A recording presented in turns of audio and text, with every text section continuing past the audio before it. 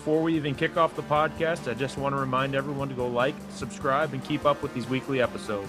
If you like what you hear, spread the word so more coaches can tune in for our weekly podcasts.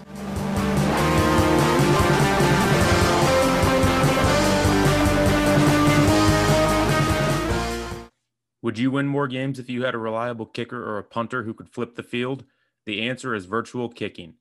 Coach Cullen has over 15 years of experience coaching specialists and special teams. Virtual kicking is designed to be the kicking coach to schools across the country. He takes the guesswork out of coaching your specialists.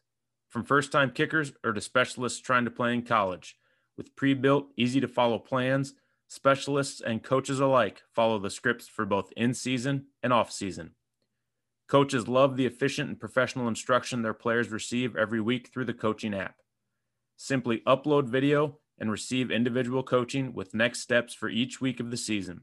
Schools are already seeing the benefits. Visit virtualkicking.com to schedule a free Zoom call or text Kicking Coach to 202-599-5077. That's Kicking Coach to 202-599-5077. Don't wait until the fourth quarter. virtualkicking.com. Hi, I'm Coach Tony Schiffman, and welcome to the Hog Football Podcast, where we talk all things football and all things offensive line. Hey, guys. Today I've got with me Coach Alex Kirby. Coach Kirby is currently the special teams coordinator at Ben Davis High School in Indianapolis, Indiana. He's currently in a second stint there and entering his 8th season on staff after spending some time as a student assistant and video coordinator at Indiana State. Coach Kirby is also the author of several books, including Breaking Into Coaching with No Experience and the fantastic 2020 Coastal Carolina Offense Scouting Report. Coach Kirby, welcome to the show. How are you today? Pleasure to have you. I'm great. Thanks for having me on. I really appreciate it. For sure. We've been you and I have been kind of Twitter followers for the last few years, so finally been able to reach out and talk to you some. So this is kind of a pleasure for me. So. Again, I'm glad you're here. First question I've got for, and for those listeners that might not understand, Ben Davis High School is an absolute powerhouse. Talk to me about how the offensive line played a role in some of those really, really great teams that you've been a part of at Ben Davis. Well, I mean, it all starts up front, right? Like we're no different than anybody else. I mean, every team that's ever won a state championship here or has made any kind of deep run, it really has always gone back to those great offensive lines. We actually, I feel fortunate because Ben Davis is not just because of the success that we have, but Ben Davis is one of those places, like I'm sure it is at a lot of places, where the alumni and former players are still a big part of what we do, and including the coaching staff. Half our staff, I want to say, are guys who have played here and have had success here. Yeah. And including some guys that were playing when I first started coaching, which is also really cool. Right. Going back to some of the runs that we had, whether we won a state championship or not, whether we just made a deep run in the tournament, I've been a part of a few of those, and it really just comes down to how physical are we playing? You know what I mean? Like, are we really getting a push offensively? And if not, like, nothing else is really going to work. I mean, I don't have to tell you that. So we've got a guy, Coach Mike Malone, who was one of those guys that was playing. He was a senior during one of my first couple of years here. And now he coaches offensive line for us. But he was a big part of those teams because he's a big guy. He was a big defensive tackle. But we also lined him up at fullback quite a bit on offense when he was a player here. And I'm not lying. He was a big part of that jumbo package. It's one of those things, and I've talked about this before, when you put together your playbook in the off season and you bring guys in for fall camp and you start practicing what you think are going to be your base plays, you might have an idea of what kind of team that you're going to be. We're going to be, super spread. We're going to throw it around a whole bunch. We're going to do this, that. And so many times we found out that we were just better lining up in 22 personnel and running power ISO and occasionally running some spread stuff too. Right. But it's just funny how that always seemed to happen, and we always seem to have success that way. So, yeah, absolutely. That's the kind of football that I've been a part of for a while, is that kind of mentality. So, as the O-line goes, so does everybody else. Right. And it's Is it a loaded question? Sure. But I always like to hear everybody's response too, because everybody's response obviously is going to be different. No two coaches are the same. No two schools are the same. So it's always interesting to kind of hear what you guys do and what you guys did to get that success out of those guys. You looking at your bio, the first thing that kind of jumps out to me is sort of the time you spend at Indiana State as a student assistant and video coordinator. How did that opportunity come about, and how much did you take with you from that role into your current role? Well, I think anytime you're part of a college program, it is somebody had described it to me before I went there and somebody who had played college football that I know. He basically described it as anytime you're part of a college program, you get a master's degree in football. Right. And because it's just, at most places anyway, I haven't been everywhere, but at most places you go, the level of discussion and the concepts and every little thing is just on a higher level. Not to even say that there are better coaches necessarily a lot of times in college, because I don't believe that's necessarily true, right. But you just have more time to sit around and talk football. So you're naturally just going to come up and think about things a lot longer. You're not teaching classes. You're not dealing with a lot of the things that high school coaches got to do with most places. So you have more time, and that's what it ultimately comes down to. So to answer your original question, how did that opportunity come about? I did not go to college straight out of high school. I actually stuck around Ben Davis for a couple of years, just kind of helping out and kind of growing into that role that I had with them as an assistant. And eventually by the time I turned 21, I knew that I wanted to be a coach, and I knew I wanted to be a part of. I wanted football to be a part of my life in some shape or form. So I went to college, and I honestly just kind of banged on the door of the office, right. Until they kind of let me in, because you know as well as I do, you're college coach. You got all kinds of people trying to get your time, right? They're trying to get a hold of you. So I had to call somebody. Like, I had to call the guy 4 or 5 times, and he wasn't ignoring me. He was just like, I don't know who this guy is. I don't know if he's even serious or not.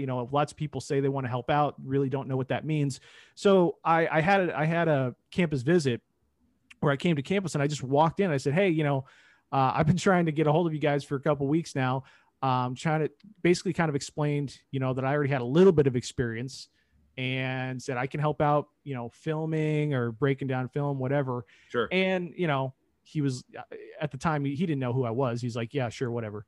But they gave me an opportunity. So I show up at fall camp, and this is my first fall camp as a member of a college team. And I'm, it's awesome. You know what I mean? Like, there's no class. You're just hanging around a football team for basically 2-3 weeks before the school year starts. Yep. And,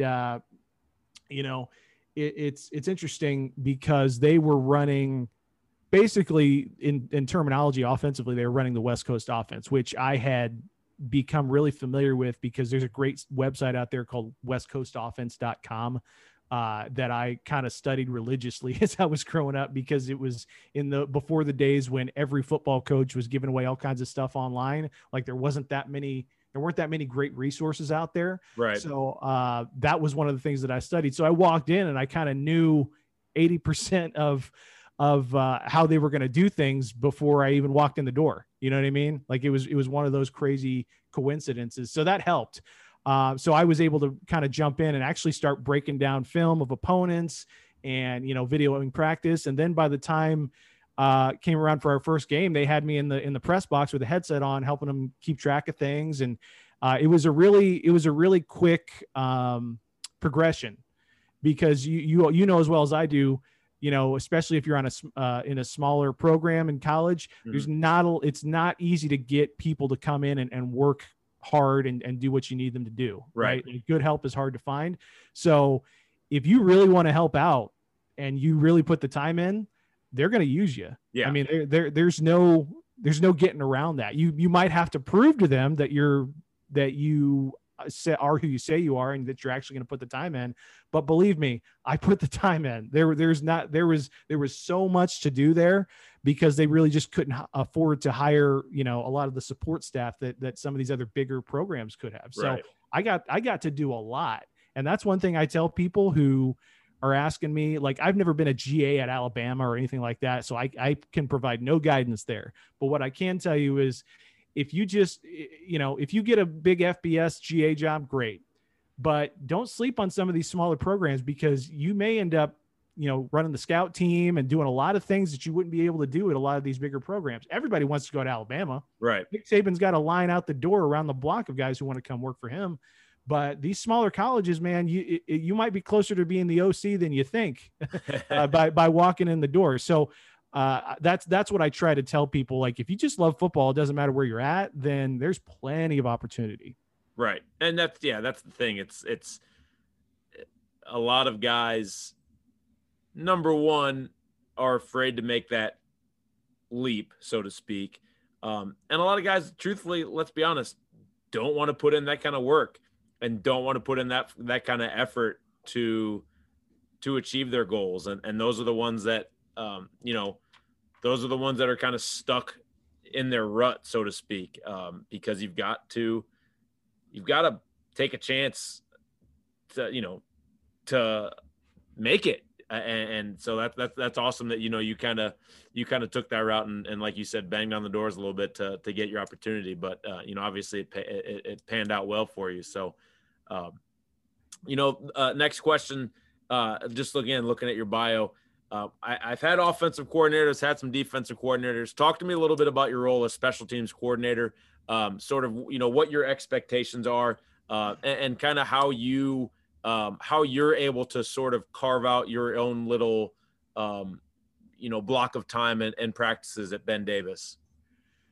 Well, I first got to say that I wouldn't have taken this role if I wasn't surrounded by so many other great coaches here. Right. And the reason I say that is because, I've got 5 or 6 guys on this staff who have been special teams coordinators either here or somewhere else.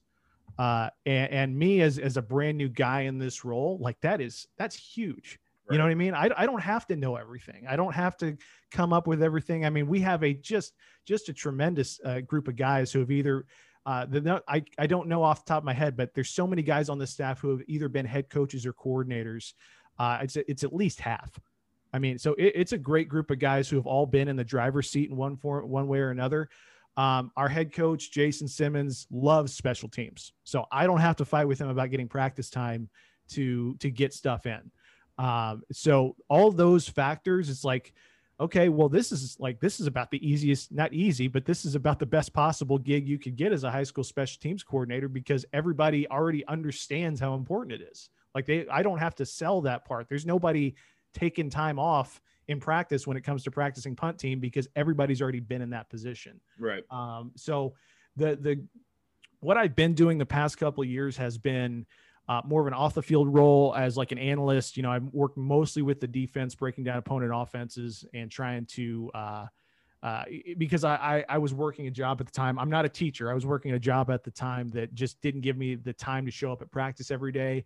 But that's my circumstances have changed. And so now I can be there every day. And so so I'm really fired up about it. So basically I'm only going to be working on special teams. That's the other thing. Like I don't have to coach another position or do a whole bunch of other stuff. Like I can spend all my time on special teams. I'm sure there are other guys like that in high school. I don't know very many.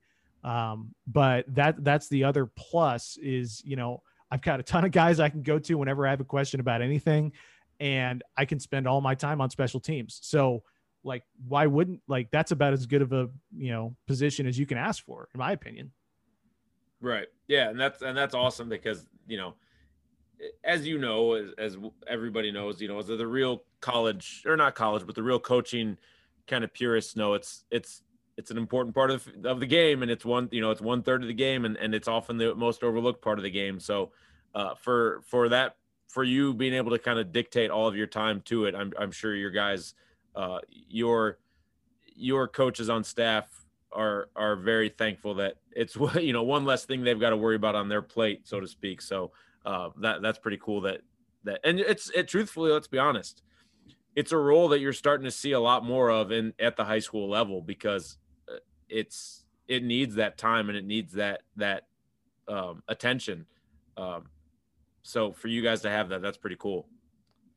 Yeah, I just like I said, our head coach Jason Simmons really does a good job of taking the time each and every week, because we meet every week on Sunday mornings, probably from 8 to 12 to 1, just depending on how long it takes. Right. But the first 45 minutes to an hour, we're together as a staff discussing the previous game, discussing logistical stuff, and also just talking about general thoughts on the other opponent. And he is meticulous when it comes to special teams. So I'm gonna have to make sure that I'm doing everything. I got to make sure I dot my I's and cross my T's when it comes to special teams, because Sure. he knows what he's talking about.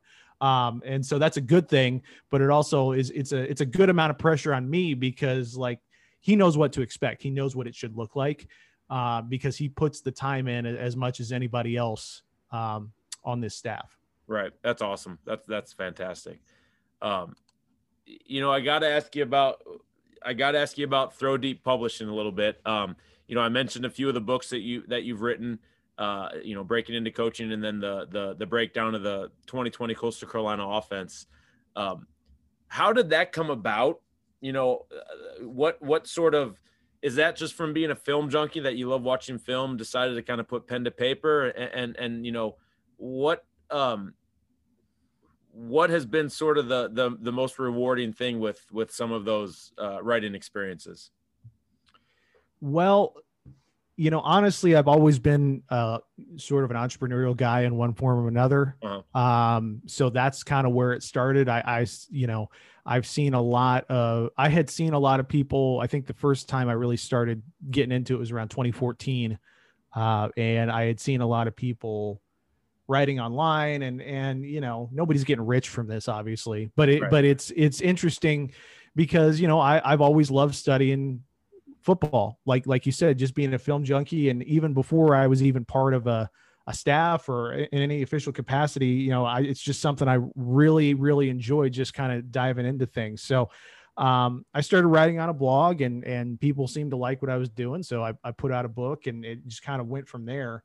But as far as the most rewarding stuff, honestly, being on social media and putting my stuff out there, you just get to meet and talk to so many people that you just would not have been able to otherwise. I mean, I would have never met or talked to you if I hadn't been doing what I was doing. Right. So like it's that times a million, because there are guys all across the country that I talk to, whether on social media or we text back and forth about things. I've met so many awesome people doing this.